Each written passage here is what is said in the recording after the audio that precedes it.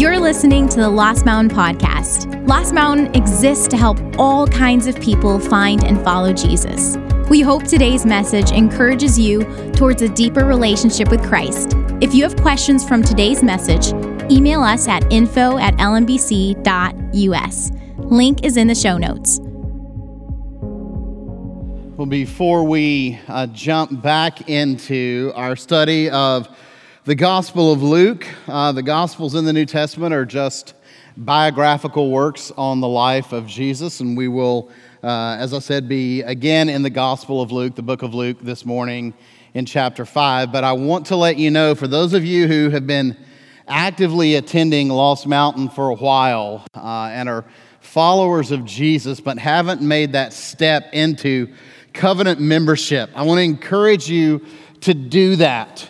Or to at least come next Sunday from 4 to 7 to our next membership class and learn what membership is all about here. To be frank and honest with you, it's a dangerous thing to your soul to regularly attend a church professing to be followers of Christ that you will not join. There's some kind of disconnect or problem there. So we'd love to invite you just to come and to hear what membership is all about. We know some of you are ready to come. You're ready to cross that line and to become members. And so we're excited to see you there 4 to 7 next Sunday here. Childcare and dinner is provided, so you don't have to worry about any of that. This morning, we're going to look at two encounters that Jesus has with individuals who outwardly, obviously need a touch of his power in their lives. Outwardly, obviously need a touch of his power in their lives. And we're going to look at it from different points of view. Sharon and I, my wife and I, took a humanities class in undergraduate called Survey of American Film. It sounds dorky, but it actually was a really fun class. Very, very interesting. It was the most interesting of the least interesting humanities that were offered. So it was, I think, a Monday night seminar class. So you had like 3 hours to try and stay awake on a Monday night. But one of the things they talked about in there was when shooting television or shooting movies in particular, you want to be aware of each view or each perspective that a camera angle has, each POV or point of view. And so when you see Jesus encounter people, one of the ways that we prayerfully put ourselves before God and ask Him to bring the written scripture alive in our life is to put ourselves in the positions of different people in the encounters that Jesus has. So we're going to try and do that this morning. Let's look, first of all, beginning of verse 12. I'm going to read 12 through 16 of Luke chapter 5. 12 through 16 of Luke chapter 5. While Jesus was in one of the towns, a man came along who was covered with leprosy. When he saw Jesus, he fell with his face to the ground and begged him, "Lord, if you are willing, you can make me clean. If you are willing, you can make me clean." Jesus reached out his hand and touched the man. "I am willing," he said, "be clean." And immediately the leprosy left him.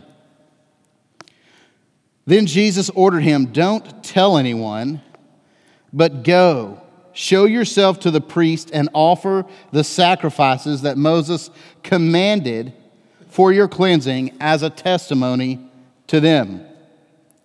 Yet the news about him spread all the more, so that crowds of people came to hear him and to be healed of their sicknesses. But Jesus often withdrew to lonely places and prayed. Let me pray for us this morning.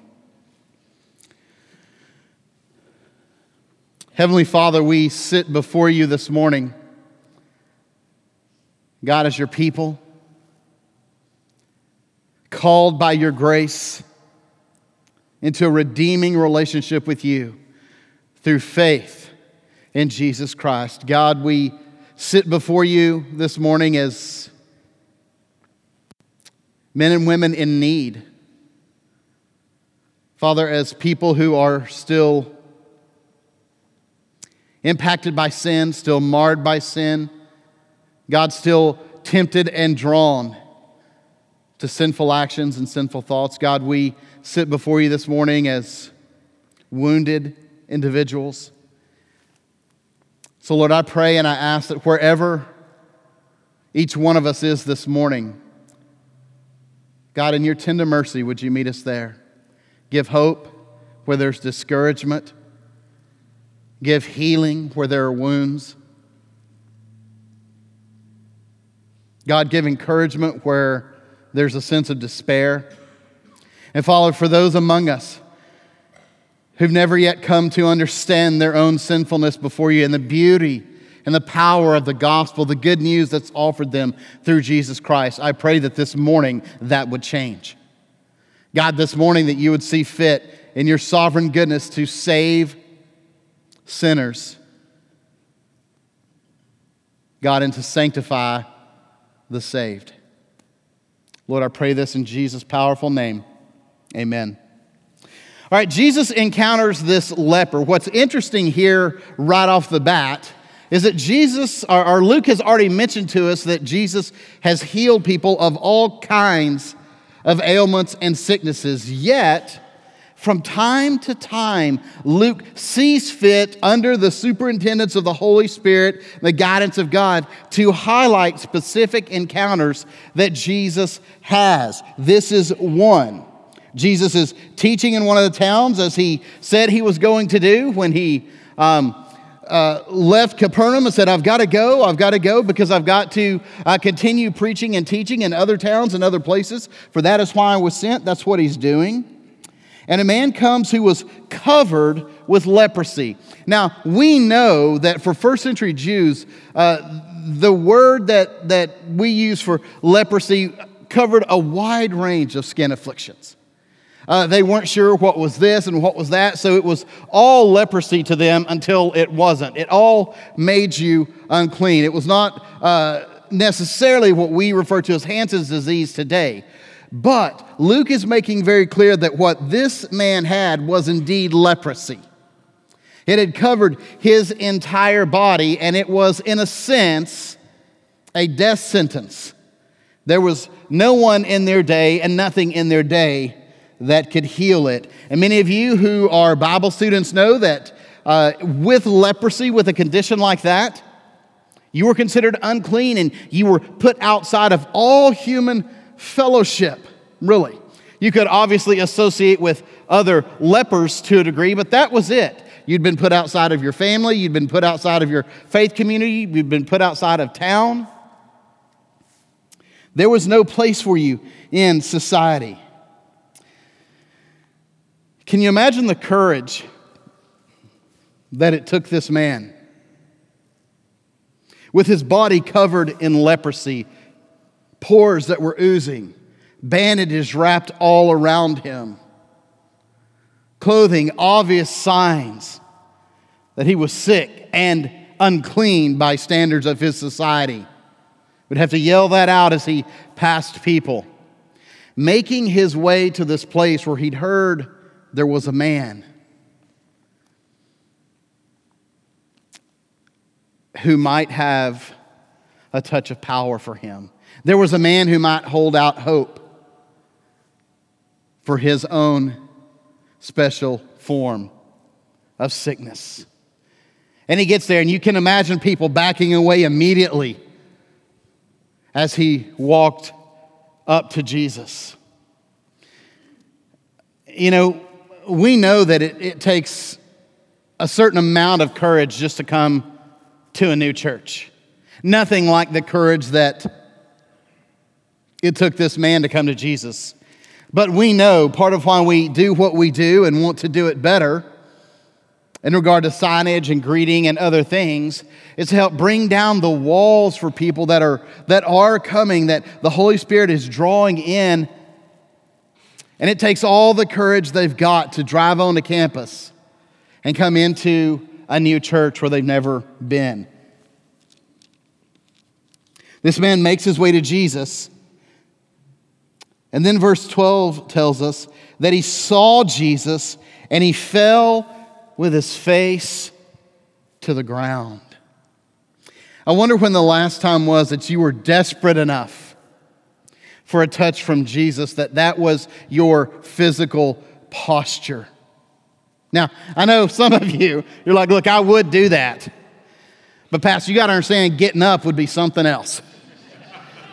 Right? It's more a matter of rolling until someone arrives to help me. So I understand that, and the Lord does that. But I wonder when the last time it was that you felt the same amount of urgency to put yourself in a position of humility before Jesus that this man felt. And the text tells us that he begged him. And he made basically two statements. He said, Lord, if you can, or if you are willing, you can make me clean. If you are willing, you can make me clean. There's a statement of faith there, and there's a statement of doubt there. There's an expression of confidence and an expression of humility.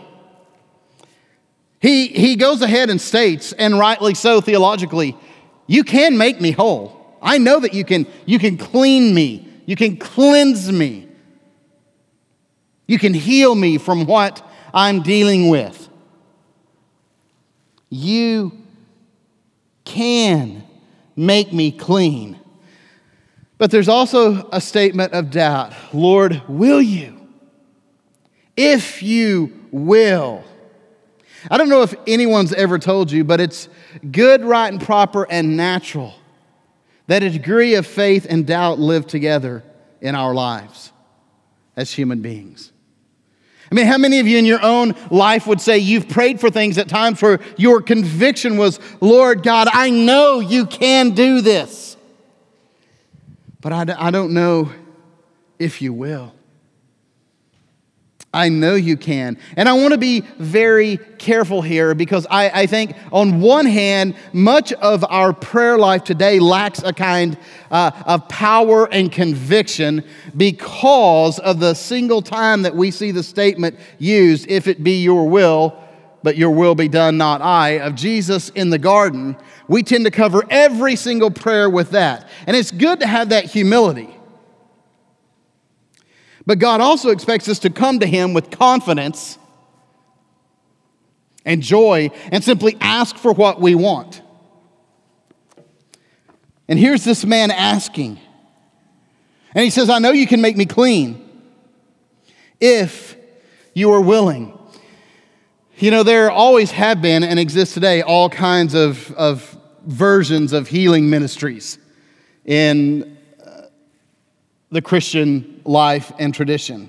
And one of the most dangerous concepts we hear, and I know that many of you have heard this, is the idea that in order to be healed or in order to have God answer your prayers, you must have the faith that you will be healed, or even in its most extreme measure, that you have already been healed.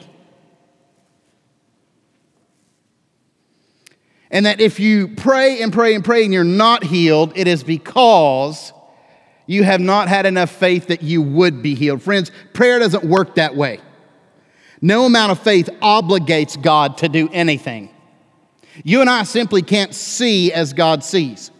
We can't understand as God understands. But Scripture tells us over and over and over that He is good, that He is love, that He is merciful, that He is just, that He is tender and compassionate.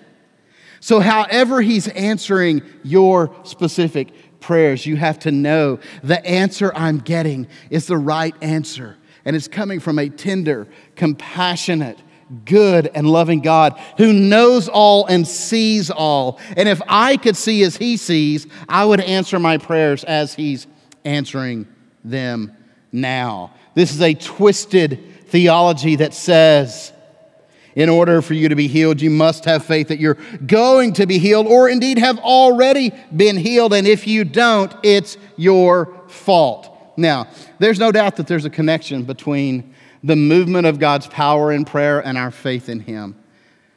But never make yourself so big that you are the one that determines when and how God answers prayer. It's a dangerous thing. Right here we see a perfect example of someone who absolutely knew Jesus could, but had no faith that He would. But he knew that he could. I heard the late R.C. Sproul, the founder of Ligonier Ministries, Presbyterian theologian, evangelical, tell a story some time back about a young man who he had met a few decades ago. His name was Harvey Watson. This was when R.C. had some other teaching theologians and pastors had just founded Ligonier Ministry in western Pennsylvania. They were on a small campus outside of Pennsylvania. And Harvey was an exceedingly bright, joyful, contagious young man. His love and commitment for Christ was obvious to everybody and sort of rubbed off on everybody. R.C. said that he wrestled with an exceedingly severe case of cerebral palsy. He had a good sense of humor about it. He said he would often laugh at himself as he was trying to navigate the campus walkways during a J term. A lot of students who were either in college or in seminary would have a fall semester and a spring semester, but part of what some of the colleges and universities around there had asked with Ligoniers, would you offer something in January that we could offer credit for, that students could go to, that they could get some time in there. And so they did that. And he said Harvey would often laugh at himself at how long and how difficult it was for him to navigate the sidewalks and stairs of the campus in winter with his cerebral palsy. That was back when we could laugh at ourselves as a society and human beings. He said the second J term that Harvey came to, he came in and he said, "Hey, Dr. Sproul, can I talk to you?" He said, "Absolutely." He said, I need to ask you something. R.C., do you think I'm demon-possessed? And R.C. said, "What in the world, Harvey? No, I don't think you're demon-possessed. What on earth would make you ask such a question?" He said, "Well, I've got some roommates back where I go to school. And they're of the charismatic stripe, and they felt a real conviction to see the Lord heal me of my cerebral palsy, and got together and prayed about it and came and laid hands on me and prayed for me, and they've been doing this for some time now, and I haven't been healed, and they told me that I clearly didn't have the faith that God would heal me. It was a lack of faith that's what was preventing the healing power of God from flowing into my life." And said R.C., they continued to pray and to sort of chide me about a lack of faith until they got so frustrated that they said, "Clearly, I must be demon-possessed." And R.C. said, "No, brother, you're not demon-possessed. Demons can't possess the space that Jesus resides in." He said, "Why don't we pray together?" And R.C. prayed with him and for him, and that oppressive thought began to lift from his life. But I will tell you this. You and I are to place our faith in Christ, in His goodness, in His mercy, and in the overall providential will of God, and leave it there. We're to pray with passion for what our hearts in Him desire, pray fervently, pray consistently, and God moves when and as He wills, always in keeping with His glory and our good. Our good. Verse 13, Jesus reached out His hand and touched the man. "I am willing," He said, "be clean." And immediately the leprosy left him. The beautiful thing is when Jesus touches the unclean person, Jesus isn't made unclean. The man is made clean. The leprosy departs from him immediately at the spoken word of Jesus. Jesus didn't have to touch him, right? We know this. We've already seen this. Jesus, the means by which the living word of God, that God speaks all of creation into being. All He had to say was, "Be clean." I wouldn't have touched him. I'm just not that filled with godliness. I'd have been like, "Hey, be clean." Right? But Jesus is giving this man what he hadn't had in so long. a human touch, dignity, respect as an individual made in the image of God who's worthy of human interaction. He's made clean by Jesus. And then Jesus tells him, hey, don't tell anyone. Right? This is a common theme early in Jesus' ministry. He knows that he needs time to teach, to flesh out the implications of what it means to be the Messiah, what it means for God's kingdom to have been inaugurated on earth, because the people's understanding was so twisted. He says, don't tell anybody, but go show yourself to the priests and offer sacrifices that Moses commanded for your cleansing as a testimony to them. This is a very practical thing that Jesus is doing. Jesus could make him clean, but Jesus could not get him accepted back into his community, his family, his circles of friends, his faith community. For that, he needed to go to his local priest and let the priest fulfill the Levitical instruction and teaching that God required for a disease like leprosy. Then he would be received back in. And I hope you see the beauty of Jesus in this and the goodness of Jesus. Jesus isn't just there so that the man might be healed of leprosy and cleansed right in that moment. He's there to see the full integration of this man back into human community, back into relationships of love and care and friendship. Yet, Luke tells us, even though he told him not to say anything, the news about him spread all the more, so that crowds of people came to hear him and to be healed of their sicknesses. I want to point out a couple of things here. Part of why the news spread like that is because this man had something in his life that he had long ago assumed was simply a negative given, right? He had leprosy. The leprosy was going to continue to overtake him all the way until it cost him his life. And then with a word and a touch from Jesus, that all changes. The trajectory of his life changes. All that he had in mind for his future changes. It makes me wonder, in a room with this many people, how many of you have things in your lives that you've just assumed are negative givens? They're never going to change. They just are what they are. Maybe you're like this man. Maybe you need a touch and a word from Jesus. Maybe Jesus would see fit in his glory and goodness to change the trajectory of your life, blowing away something that you had long ago assumed was simply a given negative in your life. This result causes all kinds of people who are in need to come both to hear Jesus and to be healed by Jesus. I wonder if we are people, both collectively as a church and individually as followers of Jesus, who are sharing the good news of Jesus intentionally with people that no one else cares about. This has always been a defining characteristic of genuine Christianity. And I will be honest with you, I got convicted this week as I was reading this, thinking I have been much better about this in seasons of my life than I am right now. Maybe there are people that you work with or people in your neighborhood who are just socially awkward. They're the ones everybody else kind of passes by or hopes they don't get stuck at a table with. Can I just say, friends, church, you are exactly the people that God intends to sit with them, to talk with them, to listen to them,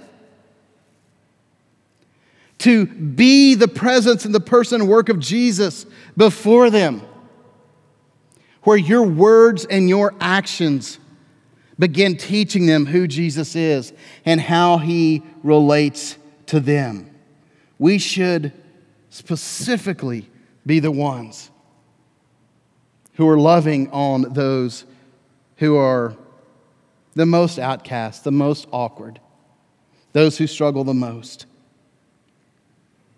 Verse 16 says, Jesus often withdrew Even though the crowds chased him, he often withdrew to lonely places and prayed. The thing about this kind of habit of often withdrawing to places of solitude to spend time in prayer is that you want to do that. It's almost like filling up your tank with gas, right? Most of you, not all of you, I know for sure, most of you pull into the gas station before you're out of gas. Because it's easier to get gas when you're at the gas station before you've run out of gas than it is when you're walking or waiting on AAA to come bring you 2.5 gallons for $45. Right? It's when your tank is low that you pull in to get refilled. It's not till you wait until it's on red. Now, I know some of you, that's the way you live. If the gas light's not on, you're not concerned. We have people like that in our own family. When the gas light comes on, they think, I should get gas in the next few days.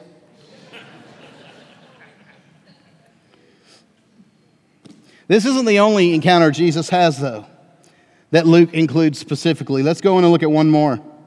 Verse 17, one day Jesus was teaching, and Pharisees and teachers of the law were sitting there. They'd come from every village of Galilee and from Judea and Jerusalem. And the power of the Lord was with Jesus to heal the sick. Jesus is here in this town, and it basically turns into a pastor's conference, right? The teachers of the law or scribes and the Pharisees, you think about that as two categories. Teachers of the law or scribes were, in a sense, sort of official clergy types who were responsible for maintaining and passing down accurate copies of the law. The Pharisees were sort of elite laymen who prided themselves on keeping every single decree of the law. They were a powerful group, and they'd all come from different areas, from every village of Galilee and from Judea, the wider region, and Jerusalem. So it's quite a crowd here gathered to see what this Jesus is doing. And don't miss the latter part of verse 17. Let me just read 17 again, and then I want to emphasize it. One day Jesus was teaching, and Pharisees and teachers of the law were sitting there. They had come from every village of Galilee and from Judea and Jerusalem. And the power of the Lord was with Jesus to heal the sick. Right away, Luke is pointing out the fact that the best that Judaism had to offer in that day had gathered to listen to Jesus, and the power of God was not with them, it was with Jesus. It was not with them, it was with Jesus. Some men came carrying a paralyzed man on a mat and tried to take him into the house to lay him before Jesus. I don't know if you've ever carried anyone on a litter in a trauma situation, but can I just tell you, people are heavy. Some people are extremely heavy. And even if you've got 4 guys, says some men, I hope it was 4. What if it was just 2 of them? He's paralyzed on a mat, and they try to take him into the house to lay him before Jesus. But they couldn't find a way to do this because of the crowd. So they went up on the roof and lowered him on his mat through the tiles into the middle of the crowd right in front of Jesus. I remember going with a friend one night to Texas Roadhouse in Waco. He actually wanted to go there. Staff will laugh at this. It's an inside joke thing, but not me. It was his choice, but I was happy to go there. But I said, it's going to be a madhouse tonight at this time. He's died. It'll be fine. The wait can't be that long. We pulled up there, right, and you could tell by the fact that there were cars parked all over the dirt and the grass beyond the parking lot that it was not going to be our night. People sitting outside, people playing games, people painting, writing poetry, meeting with counselors. And that's just those waiting outside. The wait was 1 hour and 45 minutes. So we went somewhere else. But that's the picture here. The house was full. First century Palestinian homes were not large. Almost all of them had outside staircases to rooftop areas where the family would kind of hang out. That was, in a sense, the living room area of the houses. People were crammed in there listening to Jesus teach, and they were outside as close as they could get listening to him teach, and they couldn't get anywhere in there. So imagine the struggle that it takes for them to get this guy up these stairs onto the roof. If you're curious, I want you guys, let's do this. How many of you live in a 2-story home? All right, go home today, and if it's more than just you, I want you to carry someone else up the stairs. Now, some of you are going to have fun because it's just you and your spouse. Good luck. I know some of you are like, hey. Right? They're putting a lot of effort to get their friend to Jesus. Much more effort, I would say, than most of us, if I were guessing, put into getting anyone in our life on a regular basis to Jesus. But can you imagine? One, you're the man on the mat being carried. You got to imagine there's a little bit of uneasiness in him. You know, as they get up to the top and one of them's going, pivot, pivot, pivot. And they're trying to get around sideways. Or maybe they get up and they're like, what if we just drop him over? Because we're almost there. Right? And he's paralyzed, so he can't use anything but his mouth.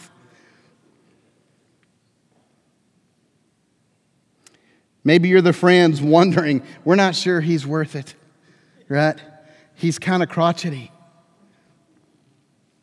They get him up there. They begin removing the tiles. Some roofs, most were made by a combination of thatch and clay with cedar boards running across the top of the roof. But some of them were actually constructed with tiles. That word is used in this text. It's very clear it was a tile roof. They began removing tiles. Can you imagine sitting there? Can you imagine sitting in there this morning when someone removes part of the roof? Lets in that bird that comes in like twice a year, flies around in here. Then they remove another part. And then they lower him down. That had to be interesting. I imagine his prayer life skyrocketed. Doesn't say how they're lowering him down. Maybe they took their belts off. They're trying to lower him down. And there has to be a stir inside of people wondering what on earth is going on. In my first church, we had this older woman named Edith who was in a wheelchair, and her adult nephew would bring her sometimes to church. How do I say this? As you get older, you tend to become more gracious, more beautiful, or more grumpy and cantankerous. I won't say which path Edith had chosen, but at times in church, while I was preaching usually, because it had just taken that point to get in that service, she'd say, "It's hot in here. Turn down the air." Right in the middle of a sermon. Or I'd be preaching along, she'd go, "I'm cold." Whatever you need, Edith. We're all here for you.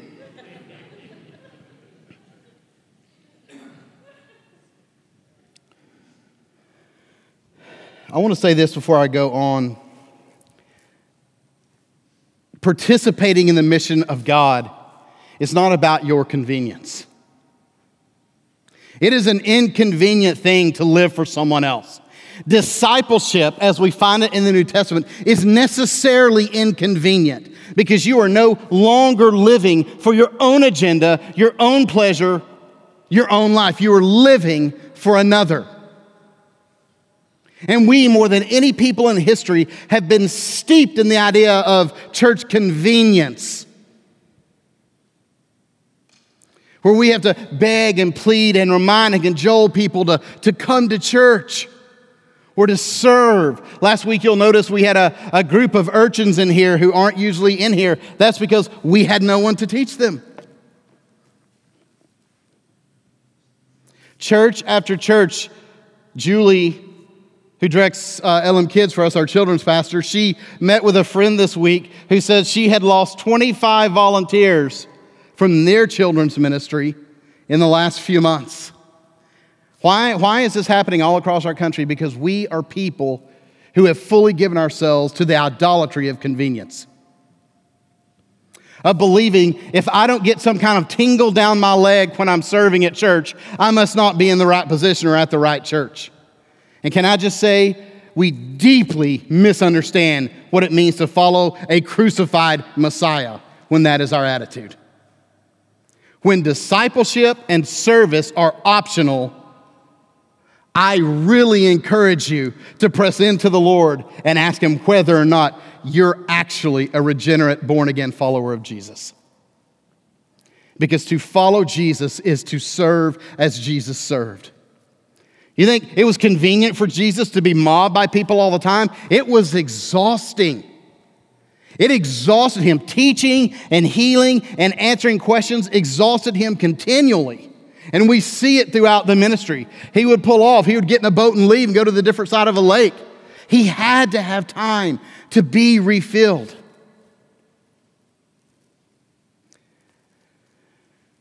We need to think very seriously about the idolatry of convenience in our own lives, because it is eating many of us up completely. They lower Him down, and verse 20 says, when Jesus saw their faith, He said, "Friend, your sins are forgiven." Don't you love that the first word that this man hears from Jesus is friend? Friend. Friend. To be a friend of somebody is a special thing. To be friends, to have good friends, is one of the sweetest gifts that God can give. Jesus says to him, friend. Friend. He sees their faith. Don't make a big deal about this. This is not that somebody else's faith can save someone else.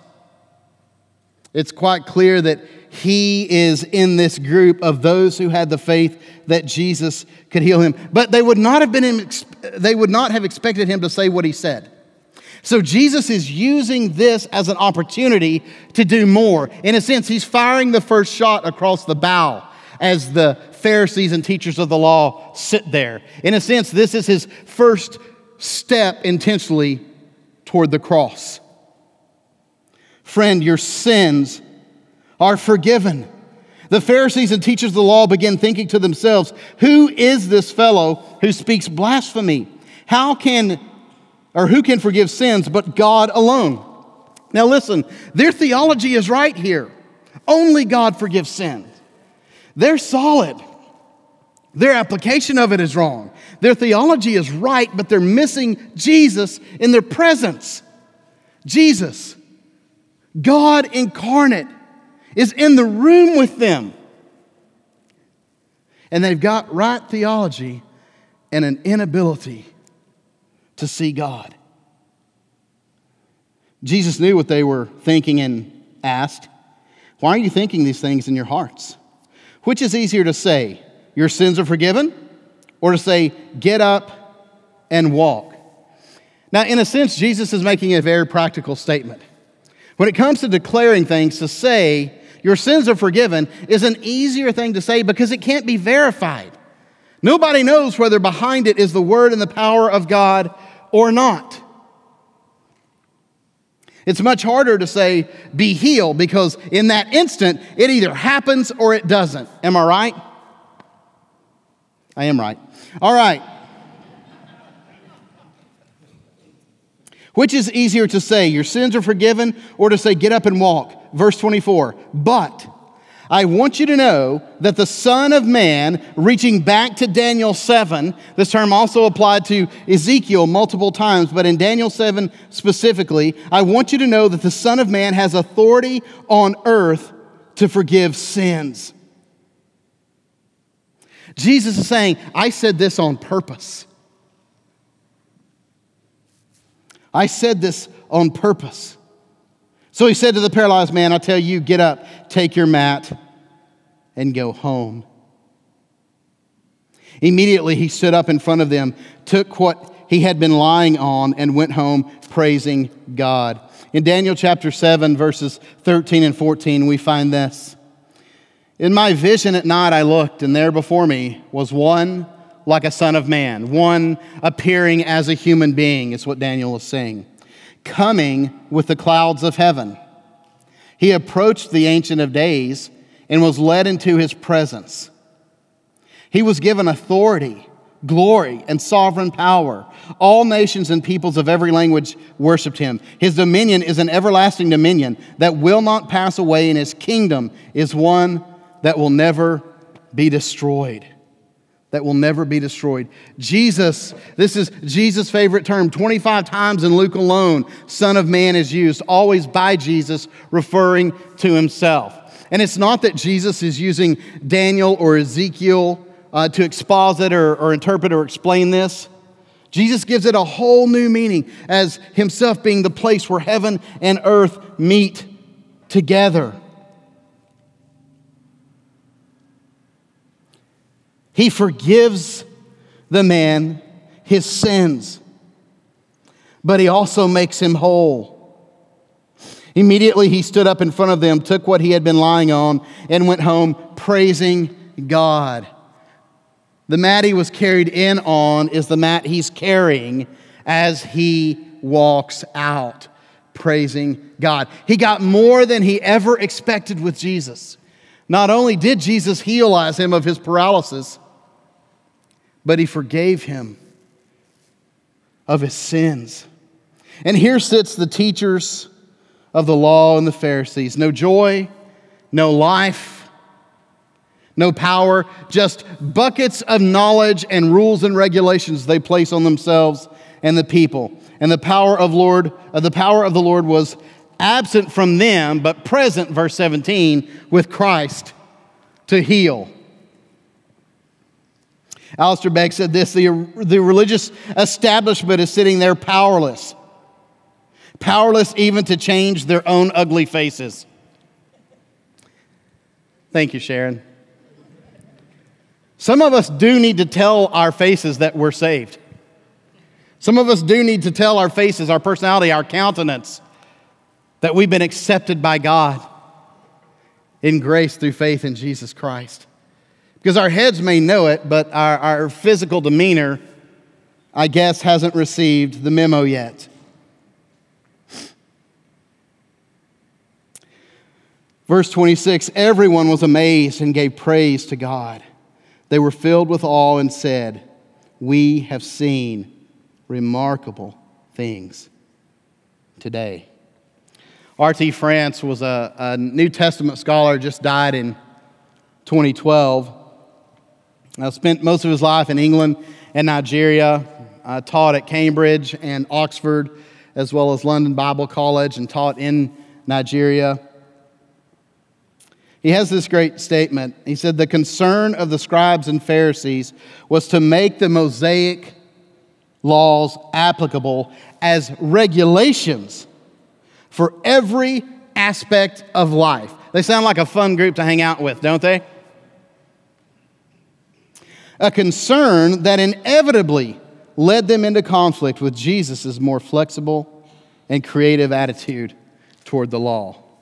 Of course, Jesus had a flexible and creative attitude toward the law. It was his law. He was the one that gave it whatever authority it had. As the band makes their way back up here and out here and begins setting up to lead us in response and reflection,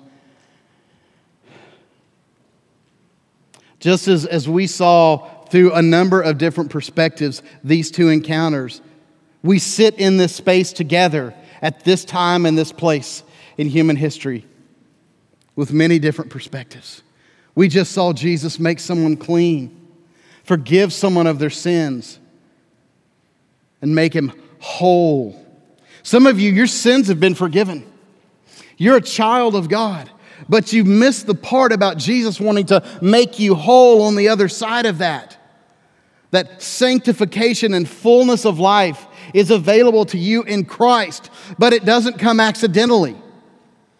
It doesn't come when we just choose to go on in life day in and day out as if we're just the same as everyone else.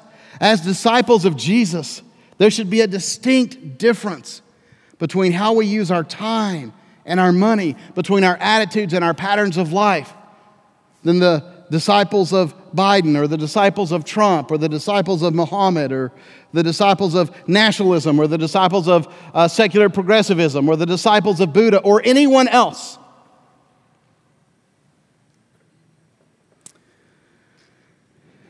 Maybe some of you are in here and you know your sins are forgiven and you've been on this path of sanctification. But maybe like me, you needed to hear again, hey, I expect you to represent my heart, my care, and my love for those most ignored by everybody else. Those most looked past by everybody else. Maybe some of those kinds of people work with you. Maybe they live by you. Maybe they go to school with you. It takes tremendous God-sized, godly character if you're a student to live for Christ in school. The pressure is so high. But followers of Christ are not impressed by the popular crowd, by the financially successful, by the biggest houses. We've got an eschatological view of life. We know that there's an end coming and a new beginning. Maybe in here, most drastic of all, you're one who needs your sins forgiven. That's never happened, and you bear the weight of your own sin and rebellion before a holy God this morning with no guarantee of a tomorrow. And you need to throw yourself on the Lord who holds out this good news, this offer of salvation for anyone who will repent of your sins and turn from them to Jesus in faith. If that's you, I pray this morning that you would do that. In just a minute, I'm going to pray for us, and as I pray, our offering ushers are going to make their way to their positions. When I finish praying, they're going to pass the buckets. You guys can drop in your connection cards, your giving envelopes. Take a second and look at those connection cards. Look on the back of them. Maybe some of you are sitting here. I know some of us are just by the size. We've completely given ourselves to the God of convenience, and we will not serve, and we will not serve long unless it's convenient. And we need to confess that to the Lord, be forgiven of that attitude, and get back into the business of serving our brothers and sisters in Christ. Wherever you are this morning, I hope you'll be honest before the Lord. He is good, He is right, He is just, and He is merciful. Let's pray.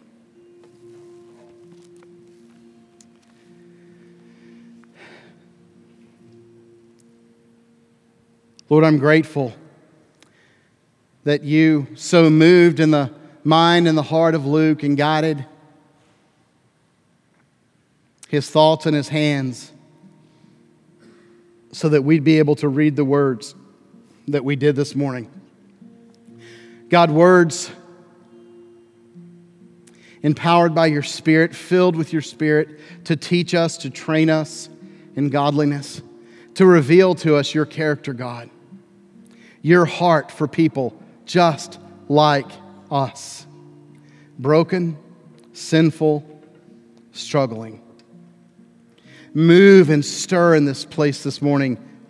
Lord, do not leave us the way we came in here. Lord, I put before you now everyone who's about to give and those who've given throughout this week, Lord. God, demonstrating their faith in you, demonstrating in a tangible way their trust of you, your lordship in their lives. I pray that they would be blessed in every way you see fit, God.